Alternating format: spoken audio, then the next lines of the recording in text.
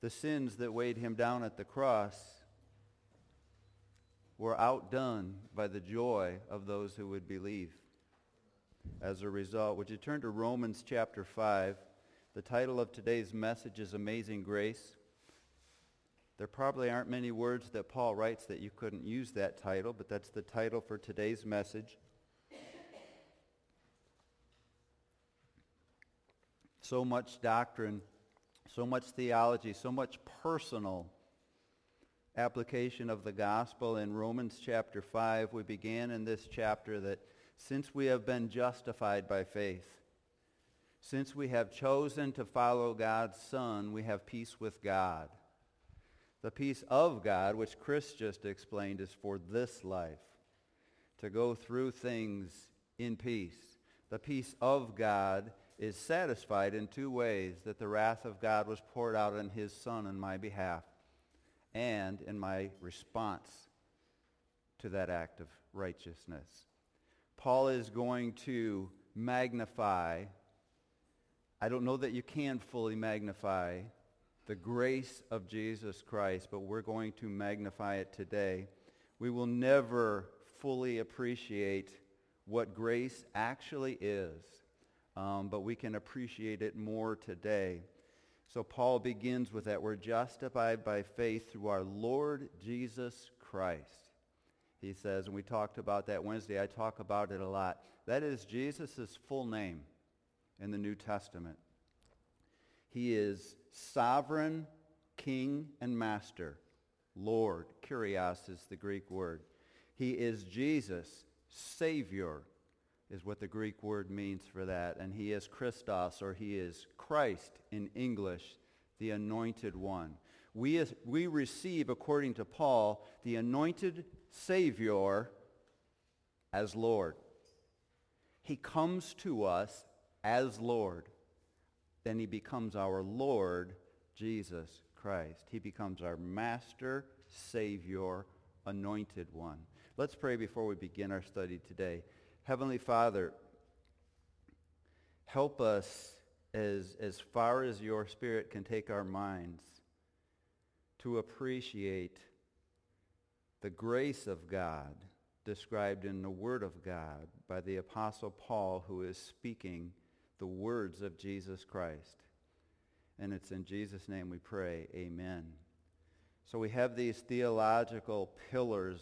We start with, we are saved and justified by faith. We are in verse 12. We're taken back to Genesis, where sin enters the world through an individual named Adam. And death comes through sin. 6,136 years ago, according to our Bible, Adam was created. Adam was commanded, I give you free will. You can eat anything in this garden, but I command you not to eat of this tree, or you will surely die. That act of disobedience, Paul is going to define for us today, infected the entire human race with sin. And what we are focused on secondarily is how significantly Adam infected the world with sin, and primarily how extensive the grace is that overcomes that sin. So we begin our study today in verse 15 of Romans chapter 5, where we left off a couple of weeks ago. In verse 15, after talking about Adam in verses 12 through 14, that sin came into the world through Adam, that sin existed between Adam and Moses, and that the law was put in place by Moses so that we could better understand our sin and how extensive it is. Verse 15, but the gift is not like the trespass. For the many died by the trespass of the one man. How much more did God's grace and the gift that came by the grace of the one man, Jesus Christ, overflow to the many? We're going to have parallels between Adam and Jesus, between sin entering the world and by sin being defeated. But he tells us from the get-go that they're not like each other. Sin is extensive. It causes death in every one of us. It puts condemnation into our lives. But the magnificence of grace cannot be compared to the extent of sin, which is extensive. It's kind of like if I asked you, who is the enemy rival of God? If you said Satan, you would be wrong. He has no rival. Satan is the rival of Michael and Gabriel. All three of them were created by Jesus Christ. Jesus Christ has no rival. There is really nothing to compare grace to. Paul is going to explain it. But he's also going to explain to us the extent of sin and how grace overcomes it. Turn in your Bibles to John chapter 1 as John the Baptist is speaking theologically on the behalf of Jesus Christ as he sees him for the first time.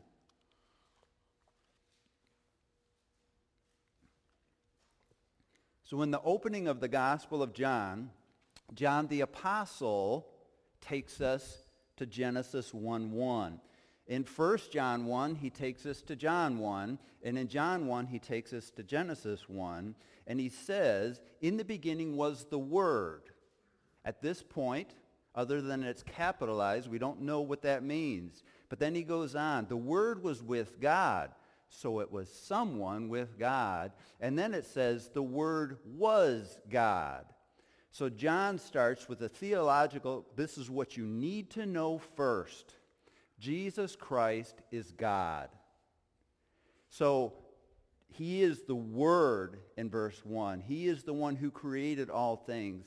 Everything you see, everything you touch, everything in heaven, everything on earth was created by the Word of God, who is the Son of God, who is God. He wants us to know that in the opening verses. And then he goes on, I think in verse 5, to say, in him was light, and that life was the light of all mankind.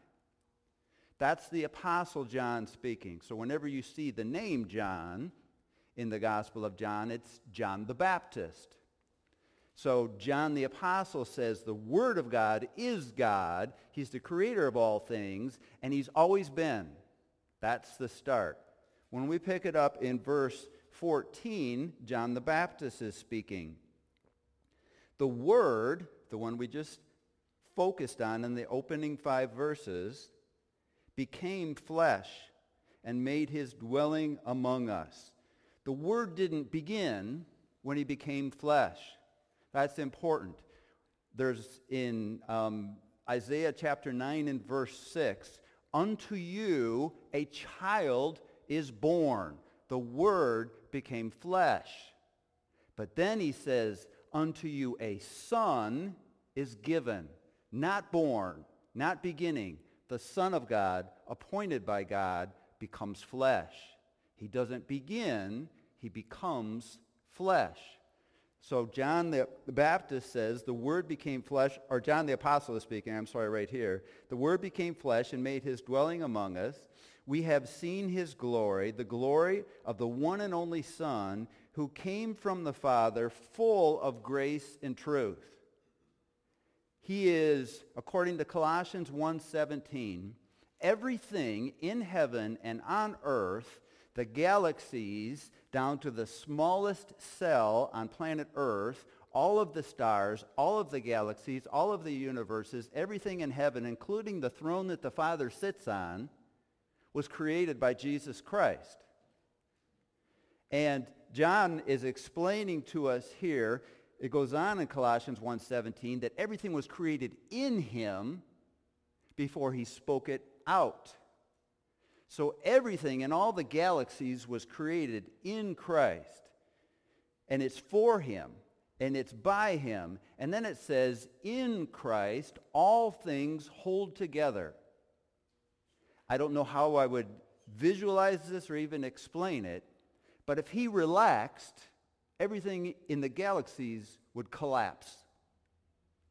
He is literally sustaining all things within himself. And John says that the within Christ is full of grace and truth. So he says to Pilate, The reason I came into the world was to testify to the truth. Everyone on the side of truth listens to me. That's why Jesus came. He came to testify to the truth, and he is filled with truth. All the manifold wisdom of God, Colossians 1, is in the Son. Wisdom, Proverbs tells us, James tells us, the Bible tells us, was created as the first work of God's creation. All of that wisdom was created in Christ, so that when he spoke, his wisdom came out. John is telling us here that he is full of grace and truth. I'm going to think of some pictures that won't be adequate. But when he takes all of my sin and covers it with his grace, he has no less grace. In other words, he never stops being full of grace. He is always inexhaustibly filled with grace. Verse 15, John testifies, this is John the Baptist. Concerning him, he cried out, saying, this is the one I spoke about when I said, he who comes after me has surpassed me because he was before me. This is important theologically. Who was born first? Jesus or John the Baptist? John the Baptist was born 6 months before Jesus. John the Baptist is telling us this is the one who's always been. He was before me, and therefore he must be magnified. Verse 16, out of his fullness we have all received grace in place of grace already given. John says his grace, the one who is full of grace, is inexhaustible, and he continuously gives it. So when we trust, when we say, Jesus, you are my Lord, I believe in what you did for me on the cross, I choose to follow you, his grace, according to 2 Peter chapter 1 and in other places, all of the grace for everything we will ever do is put in us, so that when you go through something difficult tomorrow, when you suffer persecution, when you sing with joy, and all of those things are through the power of grace and through your choice of obedience, grace replaces grace, grace replaces grace, grace replaces grace, grace replaces grace. He gives, that's hard to say. He gives you more and more and more and more. In other words, it's inexhaustible. And every time you tap into it, he gives you grace in place of the grace he's already given you. It is inexhaustible, verse 17. For the law was given through Moses. Paul will explain today why the law was given. Grace and truth came through Jesus Christ. Drop down to verse 29.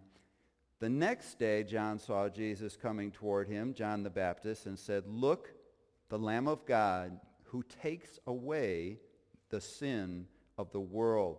Paul will give us the doctrinal theology about that. And what John is saying here, what John the Baptist, speaking by the Holy Spirit, is saying that what Adam did, he undoes. Is that good English? He undoes what Adam did. Look, the Lamb of God who takes away the sin of the world. What he does is so extensive, it's hard to speak about.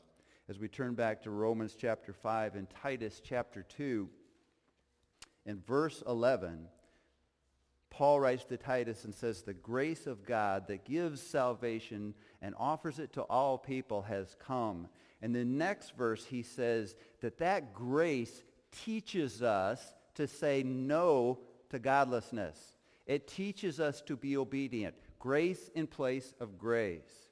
We're going to see by Paul today that we're called not to salvation, through salvation. We're called to obedience that comes through faith. So the grace in place of grace is, if we accept that call, we are his forever. And in that call, every time we say no to ungodliness, it's actually grace teaching us. And whenever we say yes to Christ, it's actually by grace that we say that. And then in the next verse, Titus 2:13, he says, as we wait for the great God and Savior to return. our Lord Jesus Christ, our Master, Messiah, Savior.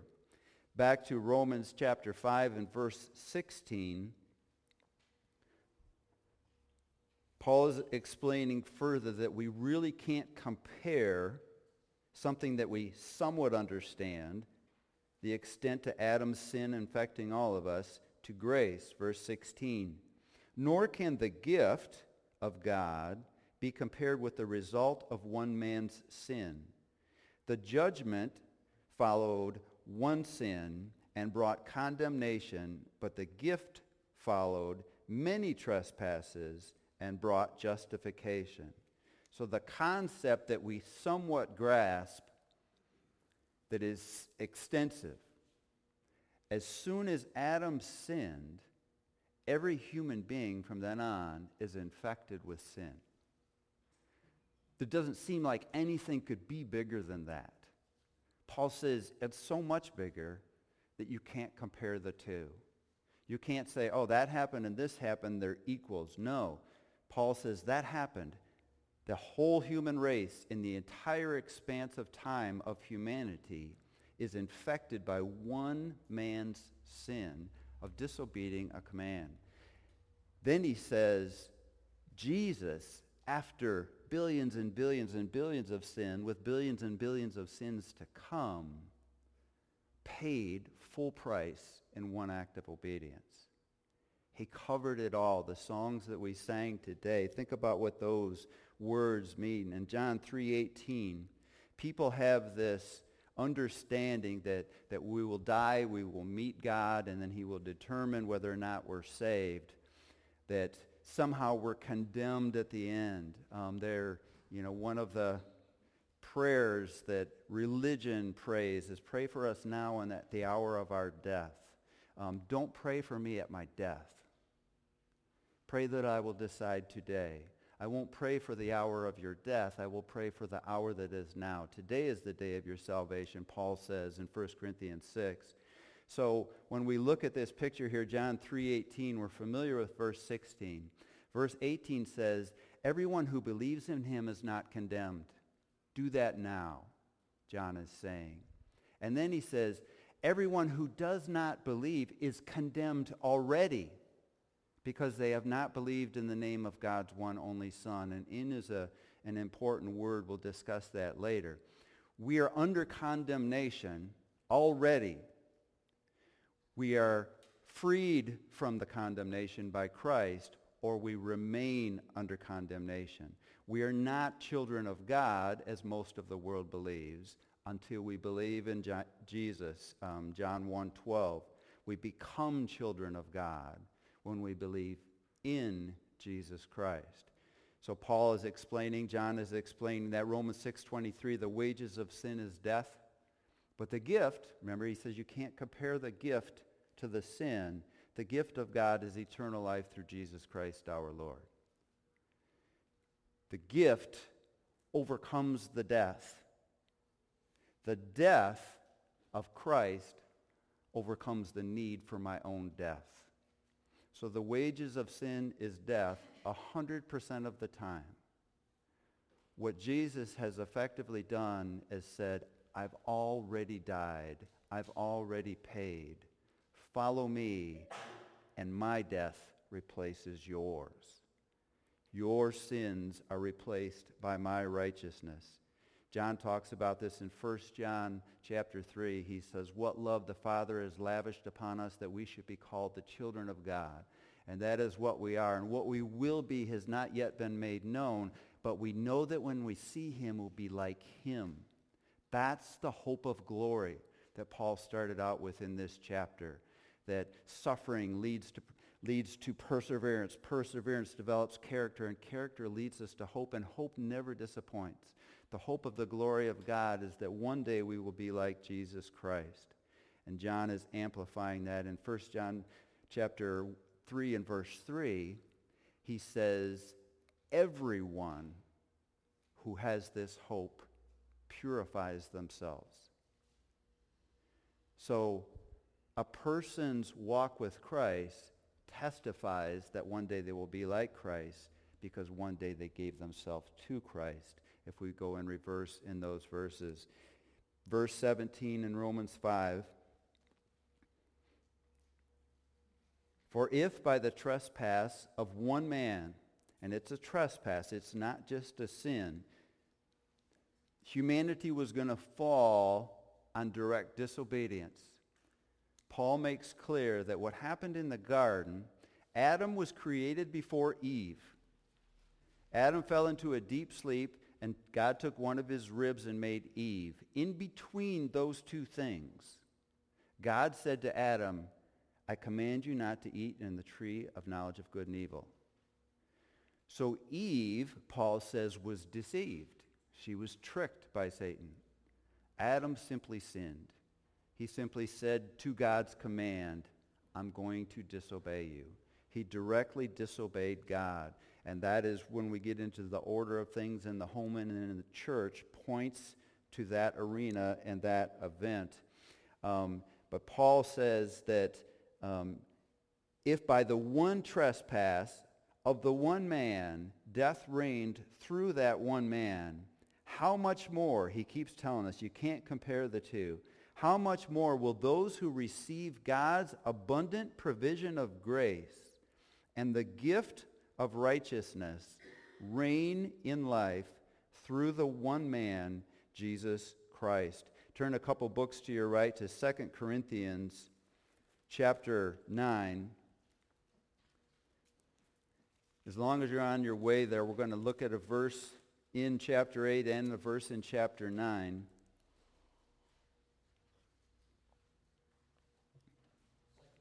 Second Corinthians. We'll read a verse in chapter 8 first, as long as we're close. These are verses that define grace without using the word grace. So in chapter 8 and verse 9, Paul says, in his use of the word grace here, he says, for you know the grace of our Lord Jesus Christ, that though he was rich, for your sake he became poor, so that you through his poverty may become rich, rich in his grace, from the one who is full of grace and truth. Now look at this definition of grace in chapter 9 and verse 8. And God is able to bless you abundantly, so that in all things, at all times, having all that you need, you will abound in every good work. The purpose of grace is that I would live like Christ. The effects of grace are eternally saved, an heir of God, a child of the Father, a brother or sister to Christ. Those are effects of grace. The purpose of grace is that we would live like Christ.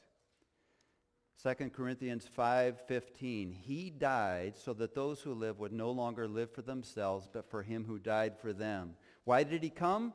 To testify to the truth. Why did he die? So that we would live like him. Because living like him is what takes grace to the next person.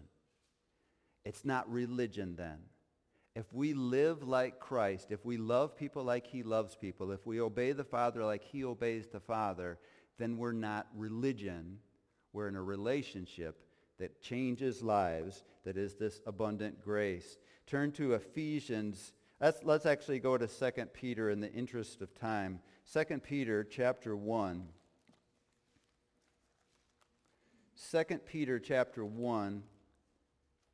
It's hard to just take one verse, but we're going to do it for our purposes today. And verse 3, 2 Peter 1:3, he's defining the same thing that Paul just defined.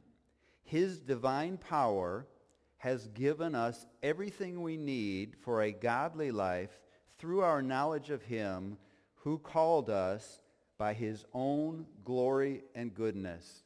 Another definition of grace. Peter is describing in 2 Peter chapter 1 that the moment you choose to follow Christ, the life that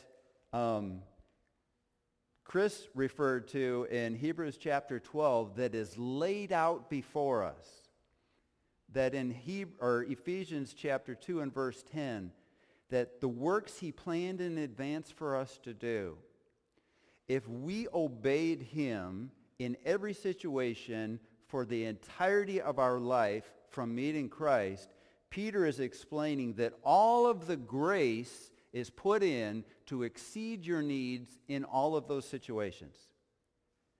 We never exhaust the grace of Christ, and we never exhaust the grace that is put in us when we choose to follow Christ. There is more than enough grace to empower me to obey if I obey every time. As we turn back to Romans chapter 5, in Ephesians chapter 3, Paul is praying. And in his prayer, in chapter 3, he is praying at the end of, in verse 20, I think, of chapter 3, he who is able to do abundantly more than all we ask or imagine. That's this full of grace and truth person who has endowed us with more than enough grace. And if we imagined something that extends to the outer limits of my imagination, he is able to do immeasurably more than that. That's this grace that Peter and Paul are describing. That's why Paul's saying in Romans chapter 5, you can't really compare grace to sin. Grace annihilates sin, but they're not equal rivals. There's not a struggle for grace to overcome sin. It easily overcomes sin. It is obedience from us that allows that grace, that resurrection power, as Paul would say in the book of Ephesians, to do the work that God wants it to do. Verse 18 in Romans 5 is an important verse. Consequently, just as one trespass resulted in condemnation for all people, so also one righteous act resulted in justification for all people. This is an important theological verse. Let's look at what this is saying again, and we want to see two more verses that say the same thing. Paul says, just as one trespass resulted in condemnation for all people, so also one righteous act resulted in justification and life for all people. There's two things here that are being said. One is more easily understood. He offers it to everyone. Anyone that believes in limited atonement or that God had decided to save some, this verse makes no sense to them, because his grace is offered to everyone. And this verse makes that clear. There is also justification that comes to everyone that Paul is talking about here. And we need Scripture to help us understand that so that we don't misunderstand Romans 5:18. So turn, first of all, to 1 Timothy chapter 4, where he is instructing his primary disciple, and he tells him the exact same truth. 1 Timothy chapter 4, and he adds to the end of the truth that is in Romans 5:18 so that we know what he means when he says justification for all people. Well, wait a minute, Jim. Does that mean everyone goes to heaven? No. Does it mean that they receive some justification for sin? Yes. What does that mean? The Bible helps us understand. So he says to Timothy in verse 10 of chapter 4 of 1 Timothy, that is why we labor and strive, because we have put our hope in the living God, who is the Savior of who? All people. Everyone saved? No. Especially us who believe. What does that mean? We are reading all through Romans chapter 5 that what Adam did, Jesus undid. We have read in the Gospel of John that he takes away the sins of the world. God so loved the world. So how do you have an eternal relationship with God? You follow Jesus Christ. How do you have what Adam did undone? He did that at the cross. What does that effectively mean? You will not die for Adam's sin. Adam brought condemnation to who? Everyone. Jesus took original sin away at the cross. He undid what Adam did. No one will die for someone else's sin. This is significant in the world and in the country we live in. Infant baptism is a relationship to original sin. And that destroys the gospel. Because Paul says in 1 Corinthians 1:17, Christ Jesus did not send me to baptize, but to preach the gospel, not with human wisdoms, lest the cross be emptied of its power. When a person believes that baptism helps them in their sin, they are emptying the cross of its power. They are saying, Jesus did this, and I will contribute in this way. And that, Paul says, is foolishness to the world, but to those of us who are being saved is the power of God. Let's look at one more verse in 1 John chapter 2.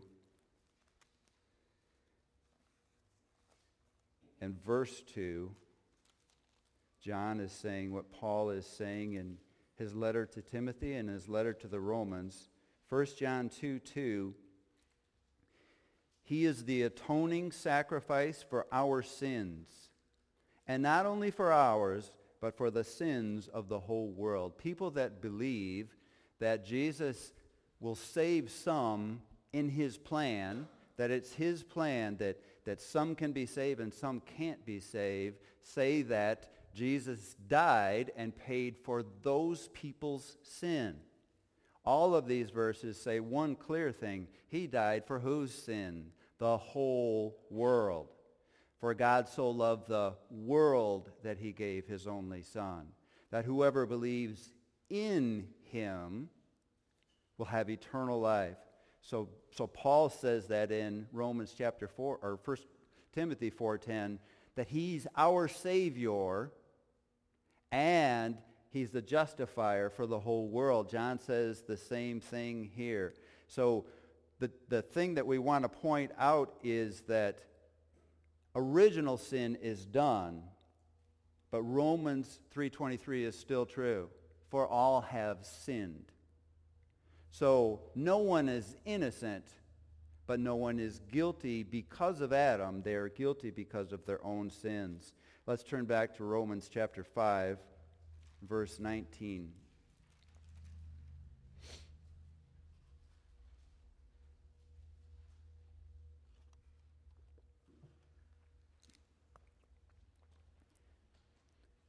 For just as through the disobedience of the many, just as through the disobedience of the one man, the many were made sinners, so also through the obedience of the one man, the many were made righteous. So the many, we will see multiple times. We saw it earlier in verse 15. The many means everyone. The offer is to everyone. So there are many on both sides. He is using language to make sure that the entire human race is covered with sin. The entire human race has the offer of grace. It's not withheld from anyone, and no one is unneeding of it. Everyone needs it. Every person needs grace. Every person will either experience a heaven in the future or a hell, and without grace, without choosing Christ, he has nothing left to offer. He can only offer hell to people who refuse what he has given to them. So the disobedience of Adam is overcome by the obedience of the one man, Jesus Christ. Justification, I think I wrote in your notes, when it comes to righteousness, obedience never leaves the picture. So imputation happens. You don't have to know what that word means, But in Genesis 15:6, we see Abraham believed God, and God credited him with righteousness. In 2 Corinthians 5:21, he says to us, Paul does, speaking for Jesus, God made him who had no sin to become sin for us so that we can become the righteousness of God. So we read earlier that this one righteous act, doing right according to God, is what Jesus did on the cross.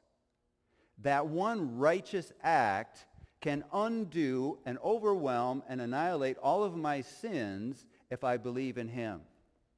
Once I believe in him, he takes all of the sin from my account and puts it on Jesus' account.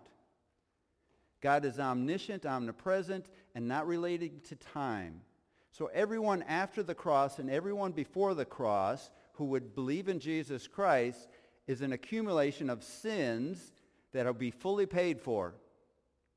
He takes the sins of everyone to the cross. He can wipe our accounts clean when we believe. And at that moment, he is able to take the perfect righteousness of Jesus Christ and put it on my account so that when I stand before the Father, he sees Christ. Christ in me and me in Christ means that I am clothed with Christ. The Father, who cannot be in the presence of sin, can be in the presence of his Son because his Son is perfectly righteous. The only way I can be in the presence of the Father is to be in his Son. Righteousness to my account, sin to his account.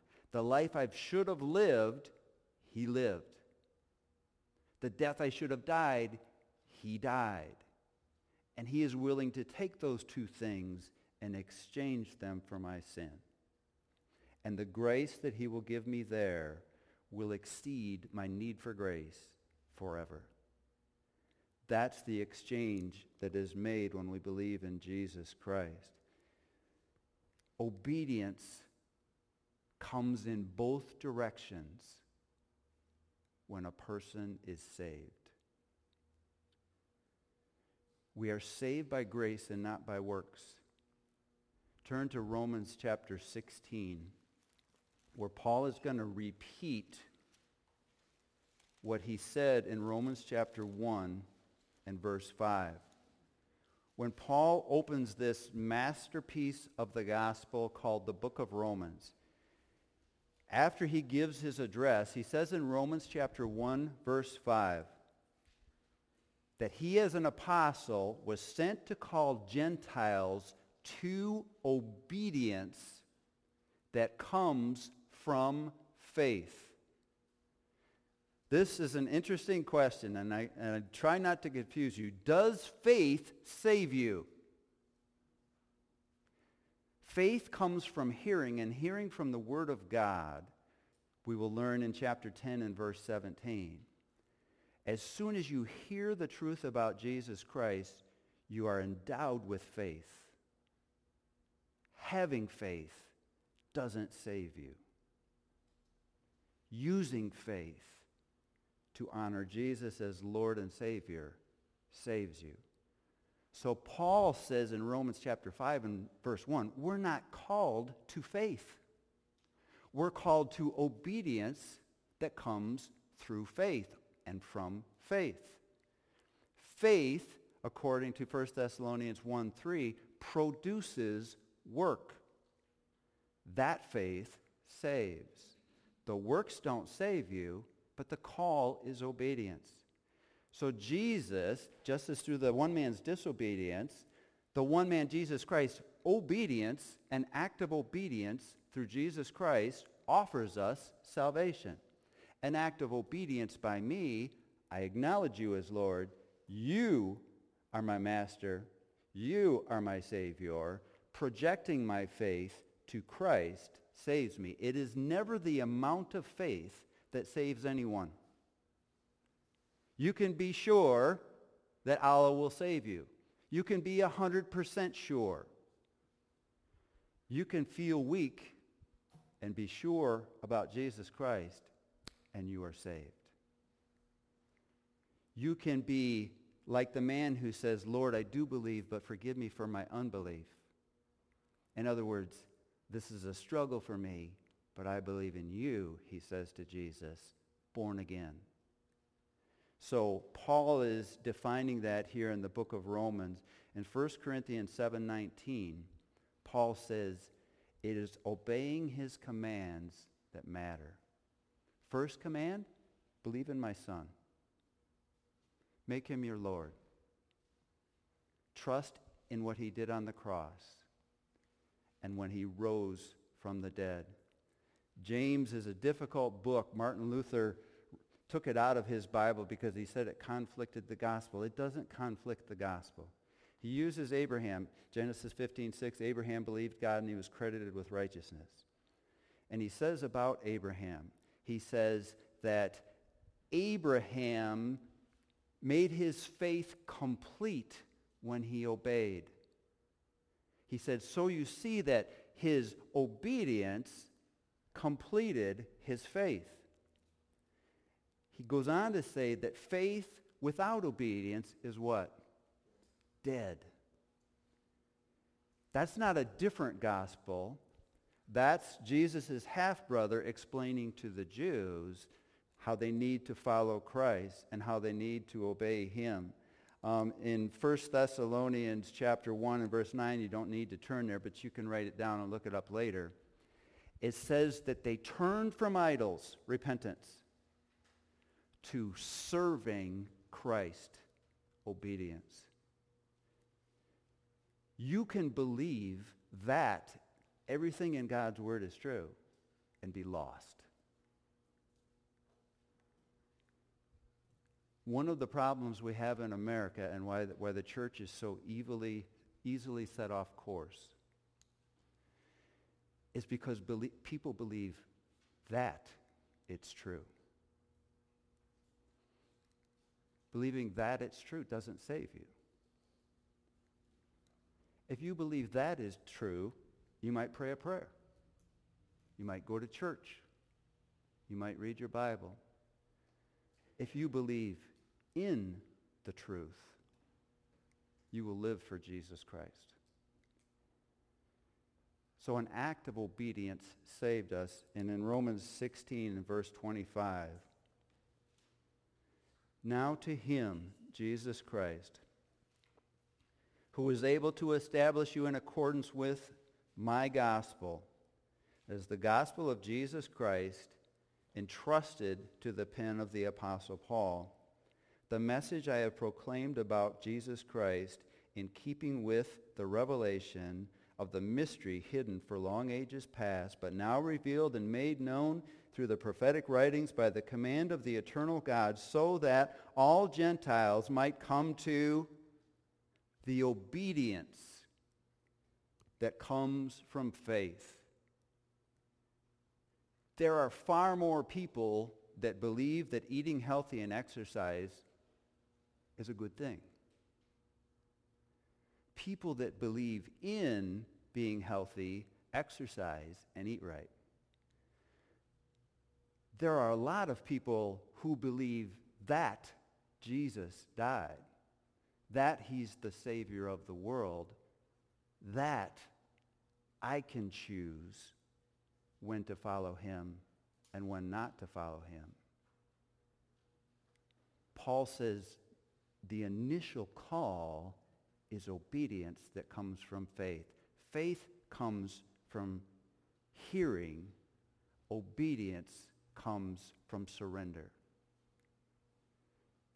So there are a lot of people who have prayed a prayer. There are a lot of people who go to church. There are a lot of people like the rich man who say, this is true. I believe Pilate believed Jesus was who he said he was. In John chapter 2 and about verse 23, it says that many people believed. And the next verse, it says Jesus wouldn't entrust himself to them because he knew what was in them. Same Greek word for both. They believed in him. It's true. He's the one. He didn't believe in them because they wouldn't make him Lord and Master. Let's go back to Romans chapter 5, verse 20.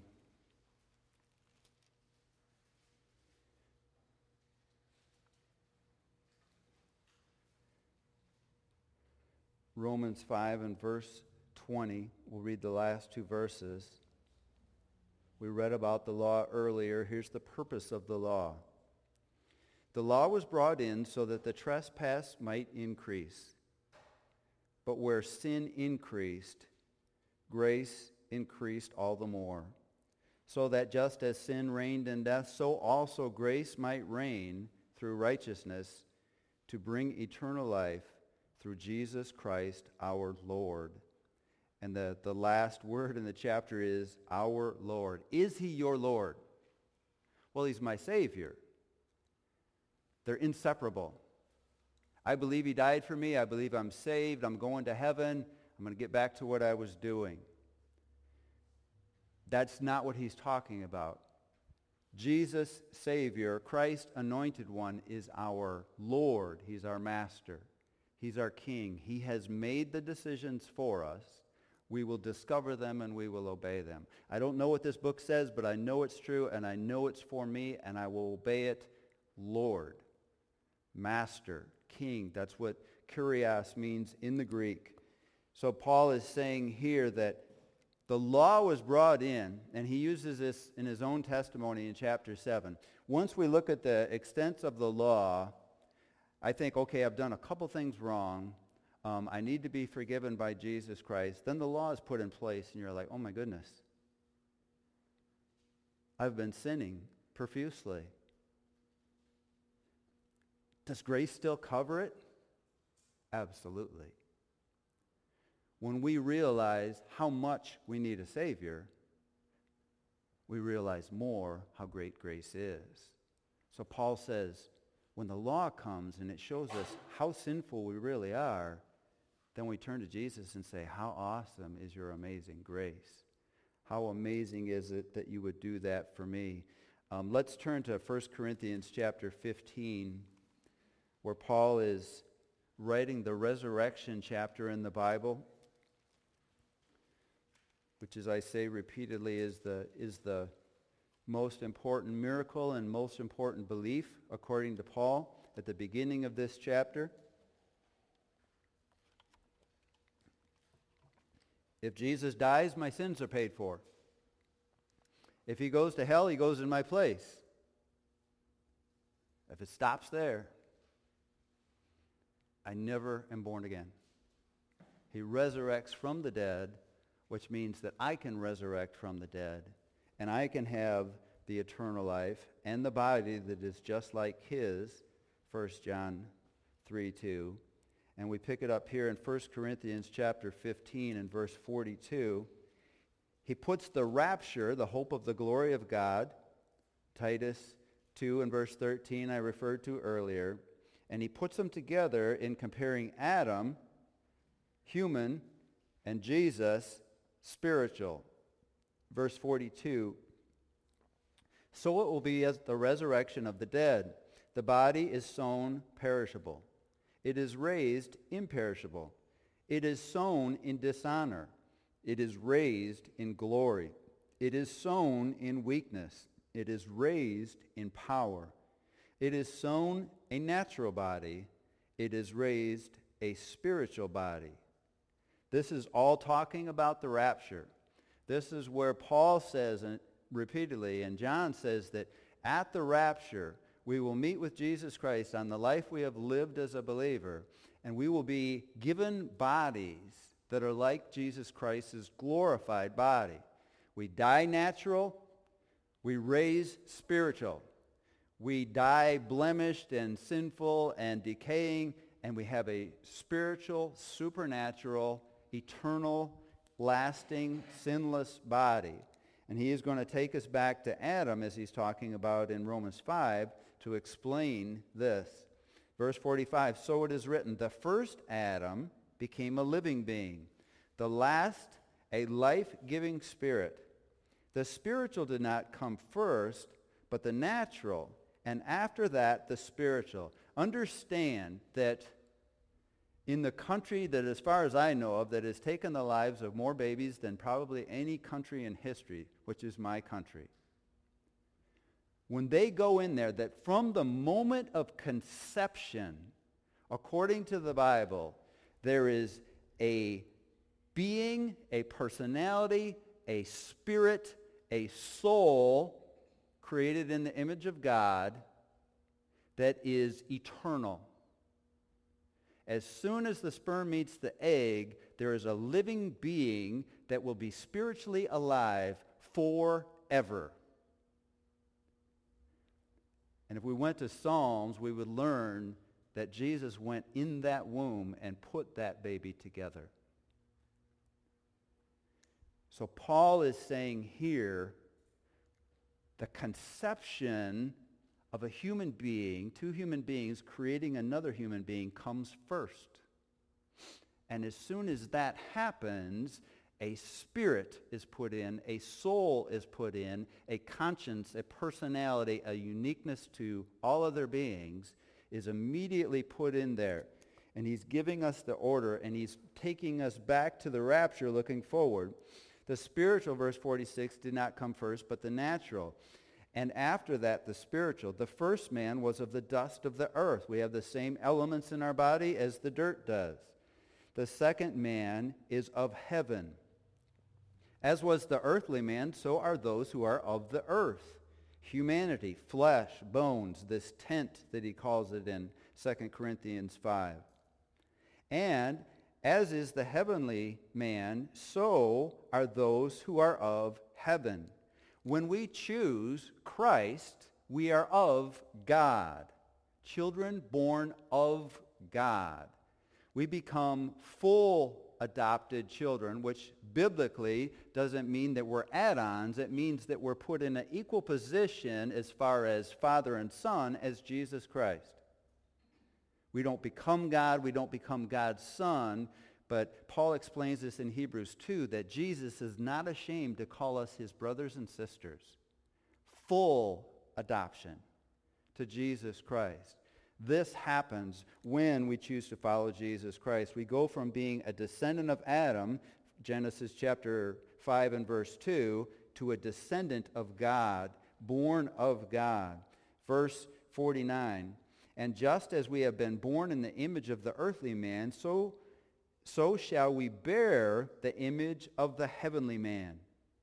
1 John 3:2, we will be like Christ. Verse 50, I declare to you, brothers and sisters, that flesh and blood, what you see right in front of you here, cannot enter the kingdom of God, nor does the perishable inherit the imperishable. And now he's going to explain this transformation of the rapture to those who follow Christ. Listen, I tell you a mystery. Those verses are important. There is one person in the Bible that talks about the rapture. It's Paul. I should say that more accurately. Only Paul teaches the rapture. It's never in the Old Testament. It's not in the Gospels. Peter, John, James, and Jude don't teach the rapture.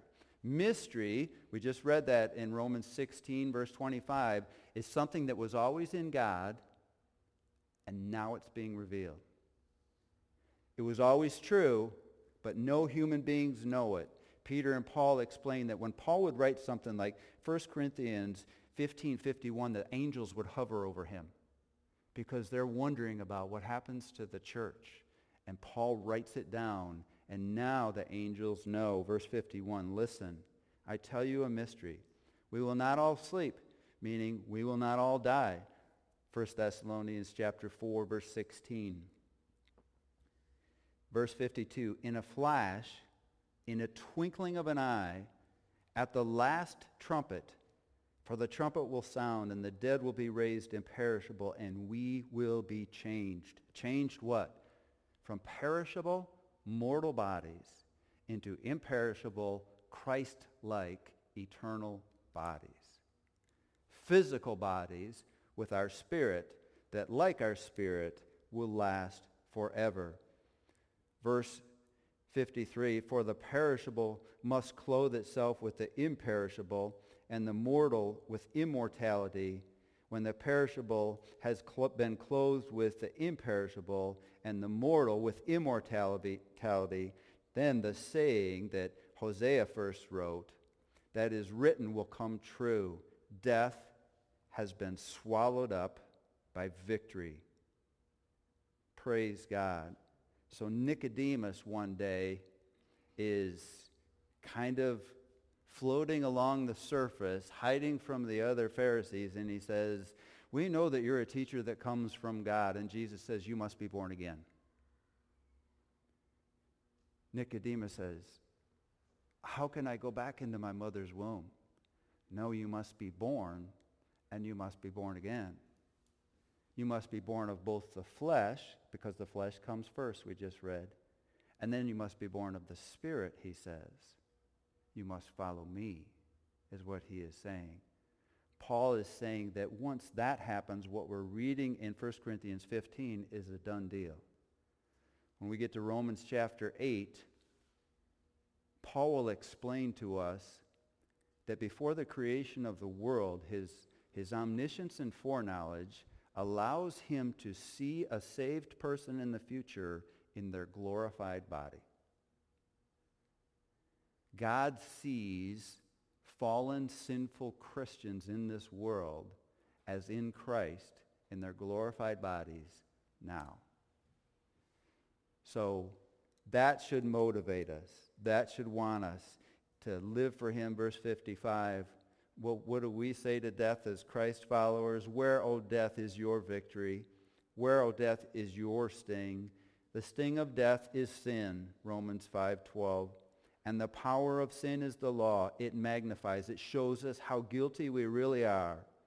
But thanks be to God. He gives us victory through our Lord Jesus Christ.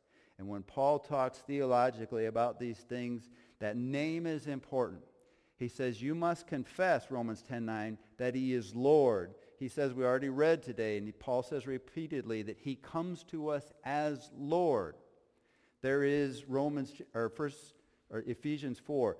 There is one Lord, one faith, one baptism. He always puts things in order. Is he your Lord? Yes, but I don't know if he's my Savior. If he's your Lord, he is your Savior. If you say he's my Savior, but he's not my Lord, then he's neither.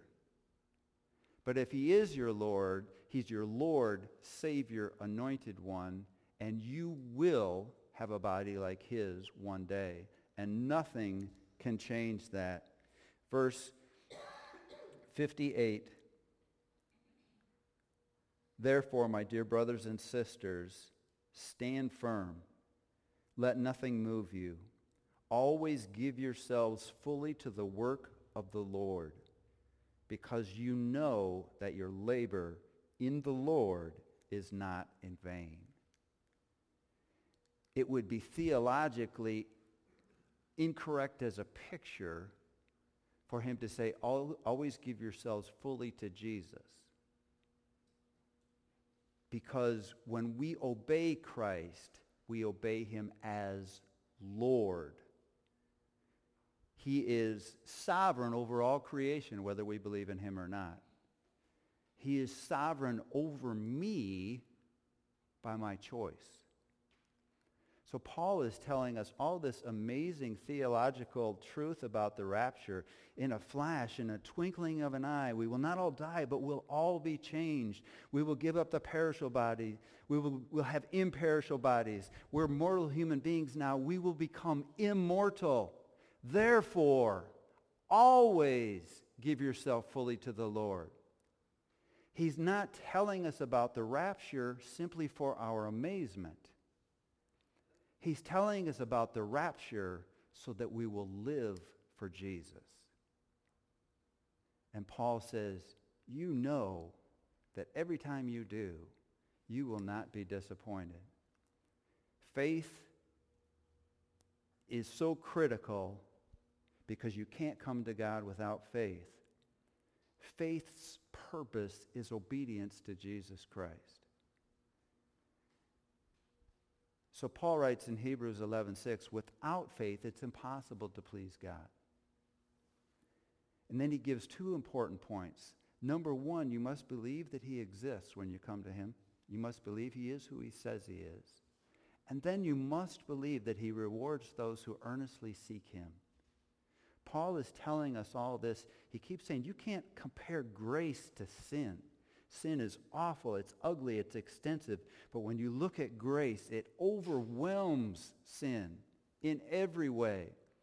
It would be, I just try to think of pictures to use as examples. We had communion last week. If you took a cup and you're the only human being on earth and you went to the ocean and you took out a cup, grace would be the ocean left behind in your mind.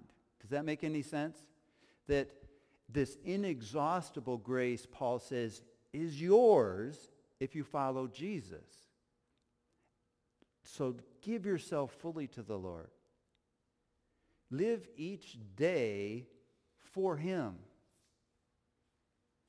Everything that threatens the authority of Christ in my day is an idol, Paul says.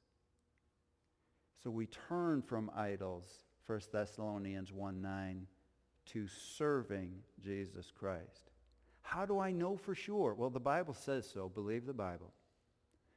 How do you experientially know for sure you're going to heaven? Well, I'm serving Jesus. Then you're his. If your life is truly lived for Jesus, there is no possible doubt of eternity. Heavenly Father, thank you for your Son. Thank you for sending the one full of grace and truth. Thank you for the joy that we heard of today from Hebrews as Jesus, scarred and beaten and bruised, made his way to the cross. Thank you that he rose again. Thank you that undeservedly I can rise again because of what he did and my choice to follow him. Thank you in Jesus' name. Amen.